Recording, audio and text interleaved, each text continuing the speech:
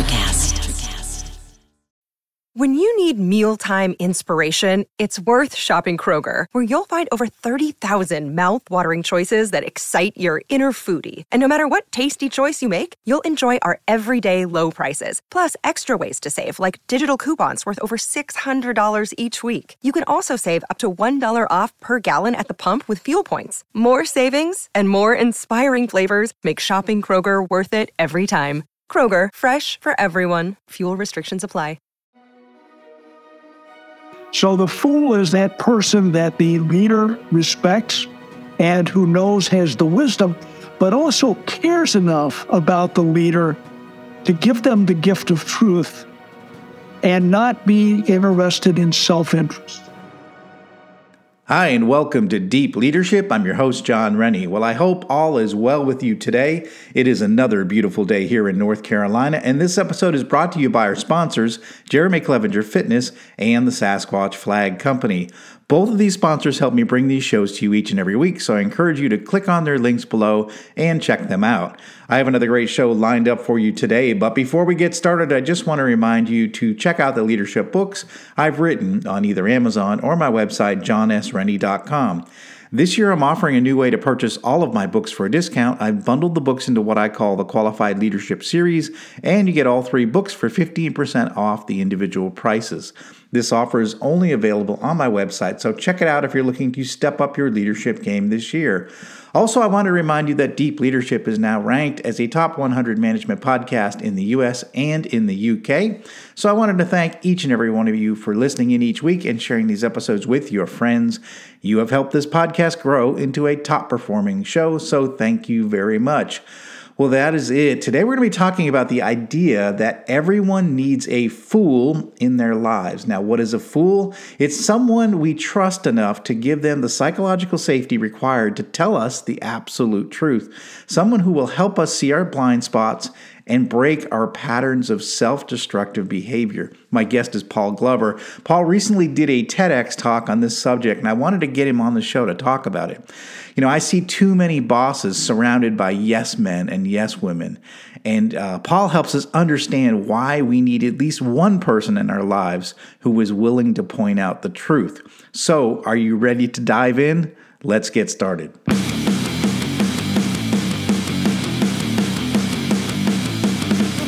Welcome to Deep Leadership. Leadership is a people business. That's the philosophy of your podcast host, John Rennie. As a former Cold War submarine officer who spent 20 plus years leading businesses in corporate America before starting his own manufacturing business, he knows that leadership matters. Are you ready for some real-world actionable advice from John as well as his expert guests? I'm ready. I'm ready. The show starts right now.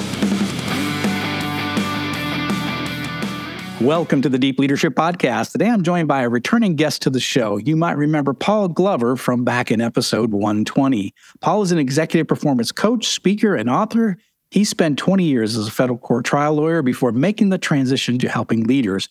Paul is returning to the show to discuss his recent TEDx talk called Everyone Needs a Fool in Their Lives. In this performance, Paul shares why having a fool in our lives, someone we trust enough to give the psychological safety required to tell us the truth, is essential so we can see our blind spots and break our patterns of self-destructive behavior. I am excited to have him back on the show to talk about this important topic. So, Paul, welcome back. Thank you so much, John. As always, it's a pleasure speaking to you and to your audience, so thank you. Yeah, it's good to have you back on the show, and I'm really excited to talk about this topic. I got a chance to watch the speech. It's really powerful, and we're going to put a link in the show notes for that at the end. But man, I wanted to talk to you about this. As soon as I saw it and realized the importance of this topic, I wanted to have you on the show and talk about it. So first of all, congratulations, a great speech, well delivered, and that's hard work. So well done on that standpoint. But so let's talk about fools. Interesting topic. So it's a leadership topic that we have not talked about on this show so far. So in all the episodes we've had, we've never talked about fools. So who were the fools from a historical perspective? Well, and that's where the concept comes from, because when we see the medieval king sitting on the throne, At the foot of the throne sits the fool, the entertainer who's dressed like a harlequin, jumps up, sings a song, does a little dance, and makes the king laugh. And that's what we believe the fool's role was. But the reality was the fool was a trusted advisor to the king. And the reason that he was dressed that way is because the king was appointed by divine right. It meant God had selected the king. So anyone who challenged the king's decisions or behavior committed the crime of heresy. And heresy was penalized by death. And that's head cut off. However, crazy people were exempted from the rule. So the way that there was a counterbalance to the divine right of king was the appointment of the fool. The fool was someone that the king respected and trusted, but who was in a position to see the blind spots and the triggers that the king had to avoid if they were going to rule correctly, and had the psychological safety, the permission to tell the king the truth because they were crazy and couldn't get their head cut off. So that was the counterbalance. It was in place for 1,500 years, and it worked really well. And I looked at that concept and said, this absolutely has application to the modern day leader, the CEO who is the king. And people are very, very loath to tell the king the truth because they're often not willing to believe the king is going to be happy hearing the truth. So the fool is that person that the leader respects and who knows has the wisdom, but also cares enough about the leader to give them the gift of truth and not be interested in self-interest. So now you can see why I'm so interested in this topic, because I have witnessed so many leaders in my days in corporate that only wanted good news. It was like the good news company. So we only wanted good news, and if any time if bad news would come, you'd kill the messenger, you shoot the messenger.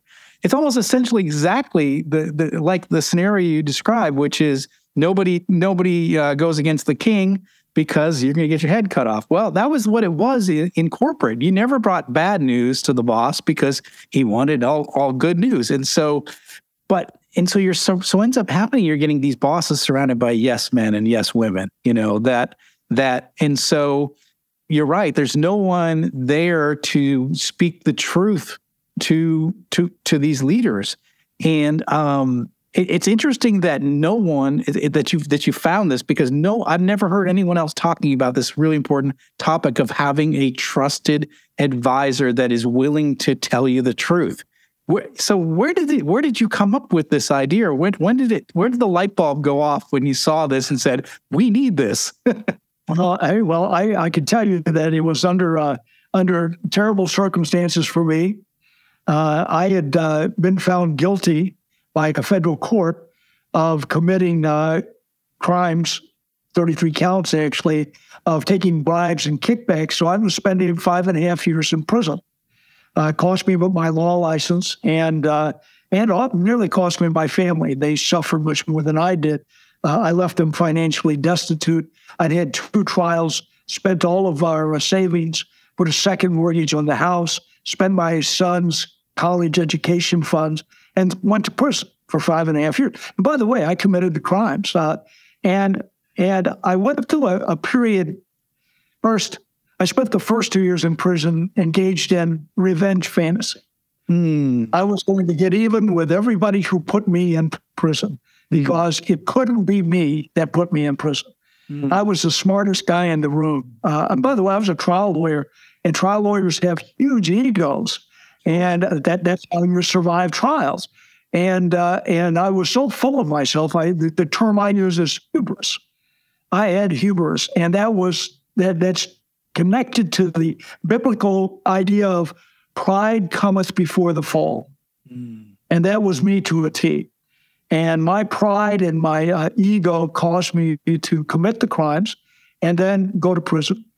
And after 2 years, I can tell you what triggered me, because I believe that leaders, and I put myself in the category of being someone who would fulfill a leadership position, not necessarily because I'm particularly skilled, but because my personality is that way, right? So the personality of a leader, and as I worked with my clients, it was usually a match, right? I mean, our personalities were A-type.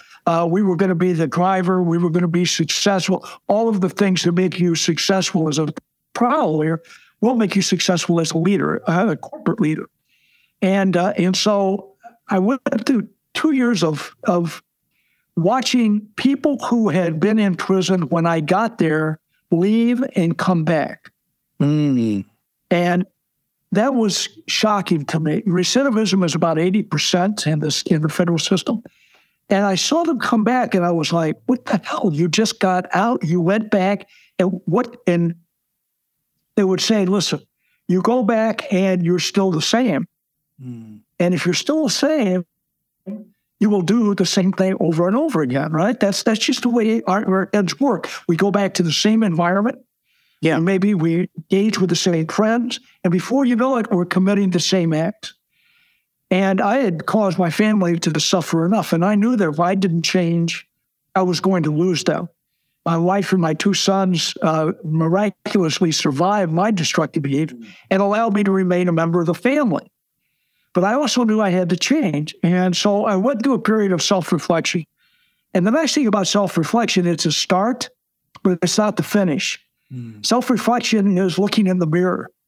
And what do you see when you look in the mirror? You see yourself. Now, maybe you can see some blemishes, but I guarantee you don't see yourself the way other people see you. Oh, and that's the key. Self-reflection is interesting, and I'm all about and all for it, except if that's where you stop, you have an incomplete picture of yourself. So I was reading, trying to find a solution, and that's when I came across the concept, reading a book about history and the English kings, and there was a story about the fool. And based on that, I did the research and found out that, in fact, this is the function of the fool, to be the giver of truth to the king. Mm. And I thought, okay, I need a fool. Mm. I need someone that I respect and that is wise enough, but knows me well enough to give me the gift of truth. And by the way, as I tell everyone, when you go looking for a fool, you're trying to give them a hard job. Because someone who was going to tell me I was wrong, it was like verbal armed combat. Yeah. Right? And I'm a lawyer. I'm skilled in the arts of combat. So when my wife came to visit me, drove 5 hours once a month to spend 2 days in a visiting room with 300 other inmates and their families. So we're sitting at a table. And she's done this for 2 years now. And I am still the biggest asshole that I was when I went to prison. And she's still coming, and my sons come every month. And so we're sitting in the visiting room, and I said, Debbie, I've come to a revelation. And she's immediately looking at me like, what the hell is this going to be? Oh, no. And I said, I need you to be, and I didn't use the word fool because that wasn't going to work at the time. I said, I need you to be the person who tells me the truth about me. Mm. And she said, absolutely not. Uh-huh. And I was like, well, by the way, not that I didn't expect that answer, so I was prepared for it. I said, well, why not? She said, you are the most combative person that I have ever encountered. And in our marriage, we had a constant argument about everything. And she said, you are not ready to hear what I think about you. Oh. And I told her, oh, yeah, believe me, this is harsh. I mean, but it has to be. And I said, look, I realize that I'm the jerk that you've just described. And I'm telling you that I know that if I don't change, our marriage is not going to survive. And I won't make it when I get out. And so over a period of about 2 hours, we discussed how this was going to work. Because I also know, I told her, I said, I can only take small doses. I can't take the full blast. And she said, okay. So once a month, she would come down, and Saturday we would talk about all of the things that were going on in her life and what was going on in my life. Sunday, she would leave at noon and drive 5 hours back. So we devoted the last hour of Sunday visit to her telling me the truth about me. Because when she left, I would leave the visiting room, change to my shorts, and walk the track. That's how stressed I would be. And she just told me what a jerk I was. She told me how poorly I interacted with others, how I never would accept that I was wrong, that I was rude. She had a list, by the way, and every one of them was accurate. She's the love of my life, and she was my first fool, and her giving me the gift of truth allowed me to now take the second step besides self-reflection. It was accepting the feedback from her about me, so that I no longer was looking in the mirror. I was actually getting the perception of somebody who I loved, who definitely cared about me. And it made me want to change. And I look at that, and it caused me to want to be different, which meant I started to think about how I could be different. Up until then, the self-reflection was not making me engage in an action plan or a course of action to change. This suddenly gave me the motivation to want to now put together a plan that would be a transformation, actually. And we worked on that for 4 years. Wow. I was there, and I wasn't going anyplace. So come down, and she would come down with a list. I mean, she prepared. From the first time on, she prepared. This was going to be the area of me that we were going to talk about. I was not allowed to argue. I was not allowed, even though it made me nuts, I wasn't allowed to be defensive. I couldn't dispute. I mean, it seriously was what I call, the concept of listening. We talk about active listening. No, this was just listening. It was listening to what she had to say without a response. And John, I'll tell you about killed me. It really did. It just was not in my nature to hear someone say something and not respond. But I realized that this was the process that I had to go through. And so I did. And when I got out, I looked at my experience and I said, my clients, before I went in, needed a fool. But there was no one who would serve in that capacity. I think that that's something that I can do. And I started my coaching career in 2001 based on that premise, that when someone was referred to me, that was our conversation. And it's worked, but I can also tell you there's a lot of people that won't do it. It's just too hard. And by the way, it is hard. If you're going to change and anybody tells you it's going to be easy, it's not going to be easy. It's going to be hard. And you are going to hear things that you don't want to hear. And the concept of being willing to listen and not be defensive, not push back, is truly the process that does allow leaders to get better. And what I found is that it works, but it's hard. We'll be right back after a quick word from our sponsors. Leadership skills are like any other skills. You need to practice them to get better at them. Best-selling leadership author John S. Rennie knows this. That's why he's written a new book called You Have the Watch. It's a guided journal for leaders designed to take you through an entire year of leadership training. By the end of the year, you will master 50 of the most important leadership skills. If you want to have a greater impact on the results and people in your organization, go to youhavethewatch.com and pick up your copy today. This episode is brought to you by Jeremy Clevenger Fitness. As a high-performing leader, you know that leadership isn't about telling people what to do. It's about leading by example. And for most people, the one area that they're lacking when it comes to leading by example is their health and fitness. By improving your health and fitness, every other area of your life improves.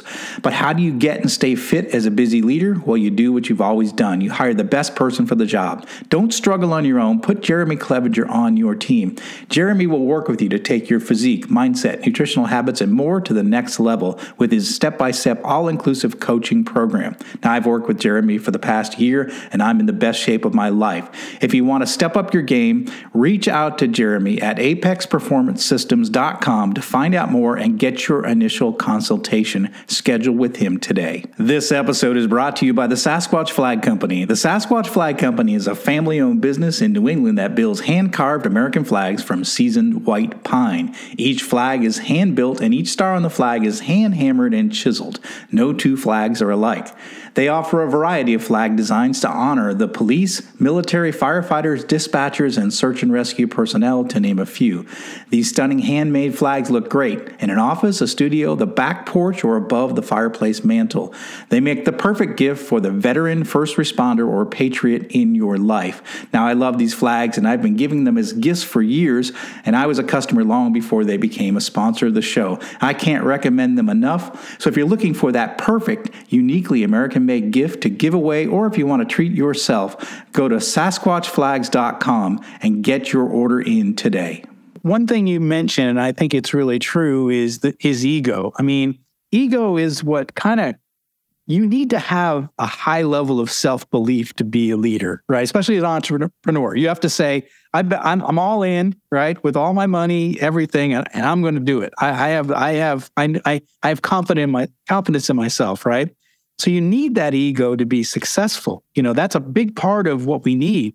But it also creates this, like you say, it's sort of a blinders to the fact that we might actually not be right, or we might have weak spots, or we might have behaviors that are not helpful to our mission or what we're trying to achieve in our lives. So to me, this is a very powerful thing that every leader needs to have, a very powerful person that they need to have in their lives. But how do we get the message to somebody with a very high ego that they need to have a fool in their lives? I mean, this goes against anything like you, same thing. You would have said, no, I don't need that. I've got all the answers. I know what I'm doing, right?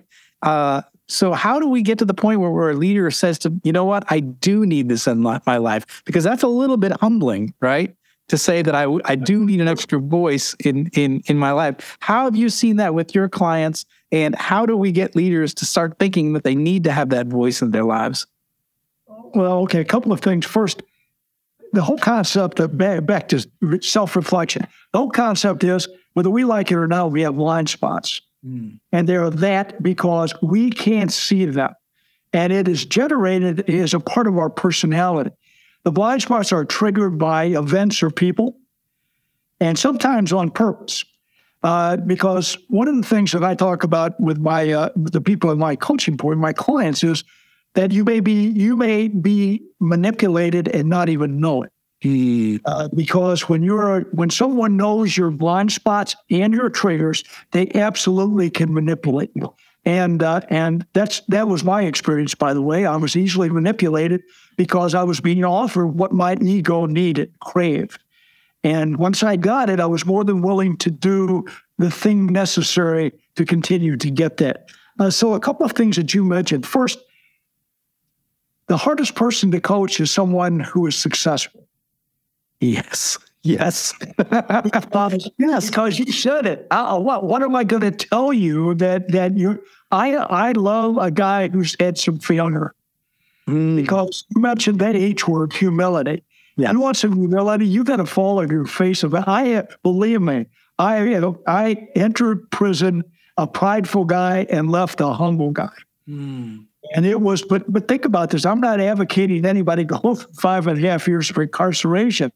I think there's an easier process, but you have to be willing to engage in it. People who come into me in a coaching program have an itch that needs to be scratched. Otherwise, they're not interested. I do my work by referral, and as anyone will tell you, I'm an acquired taste, and you may not like it. I had a friend who did I asked him for a recommendation, and he said, sure, I'll give you a recommendation. I said, well, all right, I know you. I need to know what it is. And he said, well, my recommendation is Paul is like an acquired taste, like cyanide. And it's like, okay, we're not going to use that one. But it is that itch that needs to be scratched that allows us to start the conversation. You've come to you, and by the way, you're a coach also. People come to you and go, I need your service. Someone told me you do this, and it helped them. I think I need you. They're not sure. Right? Everybody enters the coaching process, and if they've never done it before, they're very much apprehensive. I had one guy at the end of our first session, one client who said, thank God that's over. I said, well, what do you mean? He said, I thought you were going to have me lay down on a couch and talk about my mother. I said, well, sure, your mother's a real pleasant person, but I don't care. And second, I'm not a psychiatrist, I'm a coach. But people have an apprehension because they don't understand. But they do know that there's something that they need to address. I always start off with a 360. Because for me to tell you what your issues are is ridiculous until we get into the coaching process. But I need to know the perception of your team, your leadership team, that they'll share with me that they wouldn't share with you. So we do the anonymous 360 degree. Is it absolutely, is it the best thing to do? No, but it's a starting point. And we get the information back. I've got my own 360 degree review. We cover all of the normal areas. And inevitably, the one I love the best is the communication. We do the communication questions. And of course, the leader thinks that he's absolutely clear, right? That he's one of the better communicators you'll ever meet, and that everybody agrees with him. Except it comes back that the leader thinks that he's communicating by telepathy because no one understands anything that he's saying. Yeah. So when they get that summary back, that's when they normally are like, wow, seriously? Yeah, seriously. This is what the people that you count on to run your business for you think about you and your leadership style. So now we've got an area that we can have a discussion about. By the way, leaders are often not happy with the results of the 360. I had a client, person who wanted to be a client 2 years ago. We did the 360. I gave him the results. We had the conversation. He was visibly upset. He couldn't believe that this was what his team thought about him. So he said, I need a week to think about this. And a week later, he called me and he said, let's do another 360. The first said how we do this. At the end of our coaching engagement, we're going to do another one to see how things went and try to hopefully there's been an improvement. He said, well, I want to do one now. And I said, why? He said, I got my team together and I told them we were going to do this until we got it right. Now, nice. That's perfect. Well, yeah, but as bizarre as that sounds, I would suggest that there are a significant number of leaders, around 11%, that's exactly how they feel about getting news from their direct reports about their leadership skills. Yeah. So this guy was stupid enough to try to do something weird with it, but I think that a lot they're defensive about it. They don't like it, and they're shocked because no one's ever told them they're not the best. And our leadership team has, if they don't say anything negative, they don't say anything. And I think that that's a problem. So that's where it all starts. And we roll into this with the 360. Based on the 360, we now have some areas where we can have a communication.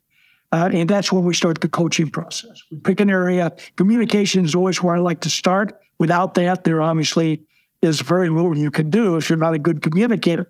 But we often have to look at trust because the 360 will show if there's a lack of trust. And there's a lack of trust. That's the first thing you've got to talk about. What are you doing that creates this lack of trust in you and your word? Because it's apparent that they don't trust you. And that is a big shock. You may also have some integrity issues, but that's the very beginning of the process. And they understand from the get-go that my job is to help them do the hard thing. And that is to transform change. And that this requires hard work. And that their ability their desire to do that. And I call it commitment. I have everybody sign a commitment letter. And it's very clear what it says. We're going to have a conversation every 2 weeks, 30 to 60 minutes. And every one of those conversations going to result in an action plan. It may be the smallest little thing that you have to do, but it's going to address one of these areas of concern about your leadership style. So if it's communication, we'll deal with something about, here's something you're going to do to be a better communicator. It may be the training involved, or it may actually be the communication process. Whatever it is, you've agreed that you're going to do that. We agree on this together, right? Because once you've got the information, you now have to show that you're willing to do something to improve. Once we have this nugget to work on, and always would start very small because people struggle with it, we have the action plan. At the end of that 2-week period, we're going to have a conversation about, did you do the action plan? If you did, kudos. If you didn't, I'm not happy. And I do not hide my unhappiness. It's not soft coaching. I'm not life coaching. It's about, look, either we're in this together and I'm going to support you and you're going, but that requires that you do what you say you're going to do. Otherwise, we have no trust, right? And I know I've got, my compensation is based on 50% as we go through the process, but the other 50% is at the very end when we do that second 360. And if there is no improvement, I don't get it. I give it away. It's gone. And that, even though that may sound like a strange way to coach, it suits my personality well. I need skin in the game, and I've got it. But it also makes sure that if you're not doing your part, I'm going to let you know that you're not doing your part, and I'm at risk, just like you are, of being a bad leader. I'm at risk of not getting my compensation. It develops a different rapport because we both have something vested in the outcome, rather than I'm going to coach you, and if we make it, that's fine. If we don't, who cares? No, I care. Now it may be an artificial caring. I don't care for everybody, but I'm at least invested enough to care about making sure you become better. So I become the fool, and you've given me permission plus the psychological safety, but I'm not happy with that. You need more than one fool. First, at some point, I'm going to go away. Right? I don't know what our coaching engagement's going to be, but the reality is I'm not in your life forever. Again, I'm not a psychiatrist. I don't have a lifetime job trying to make you better. We've got goals that we want to reach, and once we've reached those goals, unless there's now an additional set, you now need to have somebody in your life that when I disappear, they serve the same purpose I did. So I tell every leader, you need a flock of fools. That flock has got to be people that you give permission to with the psychological safety, that you trust, respect, and who care about you and the organization enough to tell you the truth. And we're going to move them into that circle of trust so that when I am no longer needed, you have your fools set up to carry forward. By the way, once you've experienced having a fool, you miss not having one. Yeah. It's interesting. The way you talk about it, I think about my first job as a plant manager. There was one person in the factory that didn't work for me, and they were at my same level, and they just happened to be located on site, but they were involved in strategic projects, and they didn't report to me. And since they were the only person that didn't report to me, I sought them out. His name was John as well. I sought him out to be, I guess he turned into my fool, because I needed someone to bounce ideas off, someone to say, how do you think things are going? Just someone that was outside my organization, that I had someone to talk to, because leadership is kind of lonely. Like, everybody in this site worked for me, right? So anywhere I went, I was the boss, except for his office. When I went in his office, I shut the door. I wasn't the boss. It was like he was like a trusted advisor, maybe not quite the fool, but definitely a person in my life that I gave permission to say, how are things going that you see? What are you hearing? Just another person. But that was a really valuable person in my life, especially as a young plant manager, my first plant. not really knowing what I was doing and just having that extra person to talk to. So, I mean, I was just thinking to myself, if people are listening to this and they're like, "What, boy, I need a fool in my life." How would they go about looking for a fool? How would they try to identify the right person that might be helpful in that role? Well, and again, some of the same words over and over again. First, you have to select somebody that you trust and respect. Right? You don't want a real fool. You want a person to act in that capacity. And that means that you need to look around. And I tell leadership, fools are all around you. They're just disguised. You mentioned one, the colleague that is not working for you and you're now working for them, that you trust and respect, and you obviously found this person, and they give you the honest, critical feedback that you need to succeed, right? They're giving you information. And I look around and I go, they can be friends.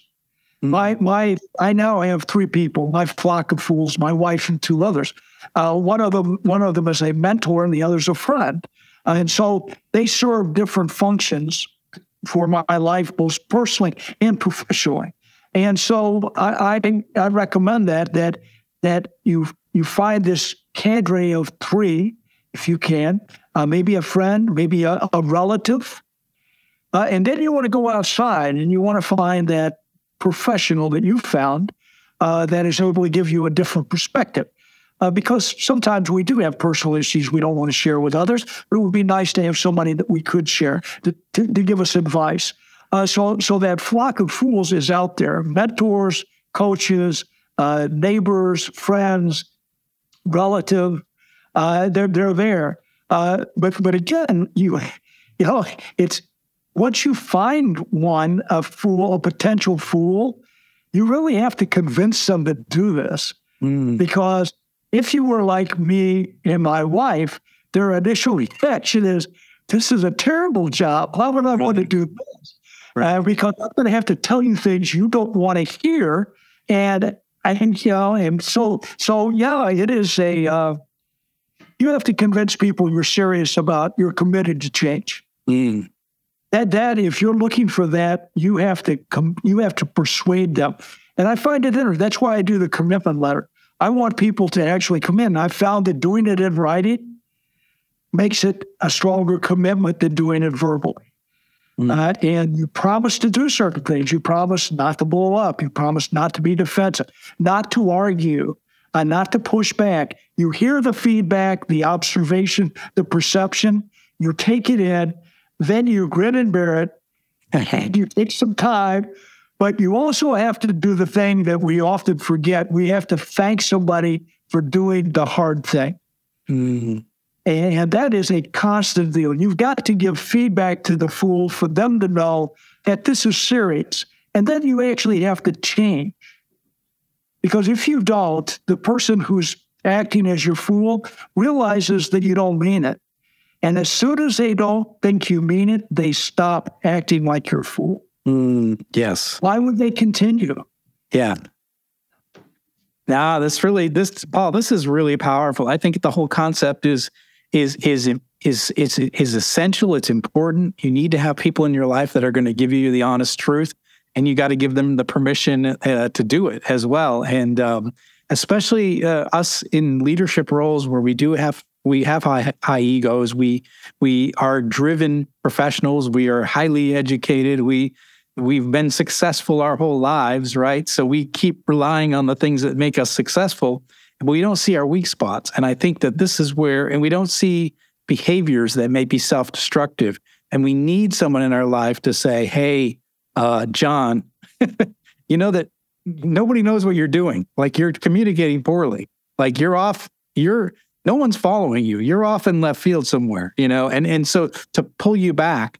And that's super valuable if you want to be able to be successful. Is without our followers, right? We're nowhere. Without our employees, we have no business. And I think we need that fool in our lives to be able to help us to be able to we can't self-correct. We need someone to help us identify the areas where we're weak. And I think that this concept is really important. So I was going to ask you, this is phenomenal. You got this TED Talk that's coming out. What else are you working on these days?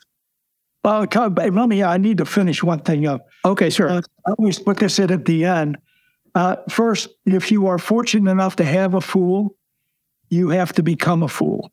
The obligation has now passed to you, and I sincerely believe this, that when someone has given you the gift of truth and has said, I'm your fool, I'm unwilling to take any of the bad things that go with that, the hard job, I guarantee you there's someone you need to be a fool for. And I found that it's very gratifying. Whenever I give this presentation to a group, afterwards people will come up and say, I know someone that needs a fool, and I'm going to do this.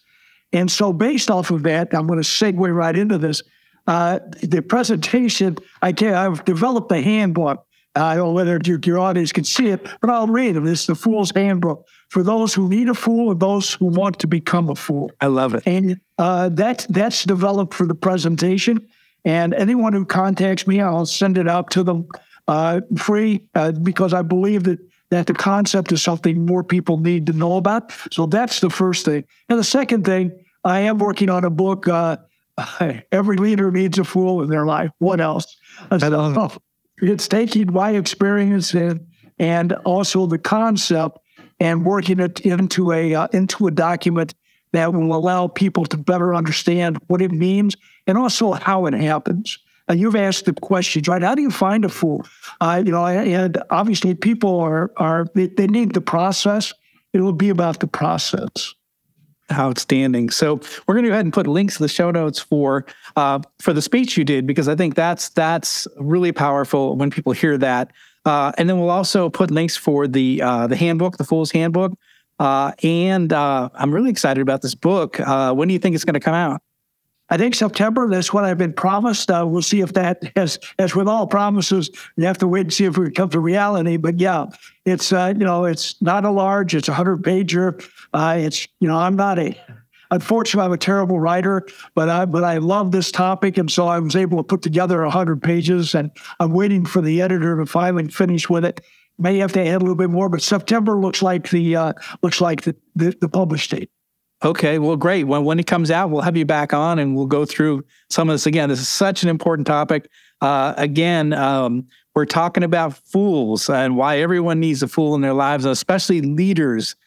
So I encourage you to follow the links that I'm going to put in the show notes down below. Watch that speech, because I think it's going to open your eyes up to why you need a fool in your life and why I need a fool in my life, and all of us need that. And so Paul has given us a lot to think about today, and so I encourage you to follow those links and check out the resources that he's provided. Paul, thank you so much for coming on the show. Thanks for sharing this really eye-opening message, and I think it makes us all think twice about this idea of having a trusted advisor. With that, giving him the emotional freedom to be able to tell us what we need to hear. So I really appreciate you coming back on the show and sharing this concept. John, I first thank you very much, and thank your audience for listening. Obviously, I'm passionate about this. I would agree with you.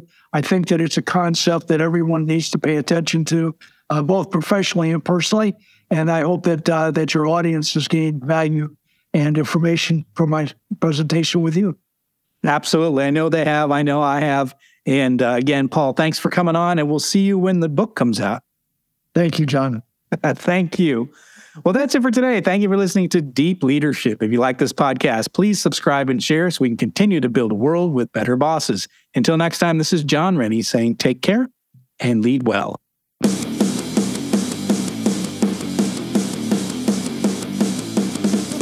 Thank you for listening to Deep Leadership. Thank you. Thank you. Thank you, thank you, thank you for all you do. We hope you enjoyed today's episode. For more information and updates, please visit our website at www.deepleadershippodcast.com or johnsrennie.com. Until next time, take care.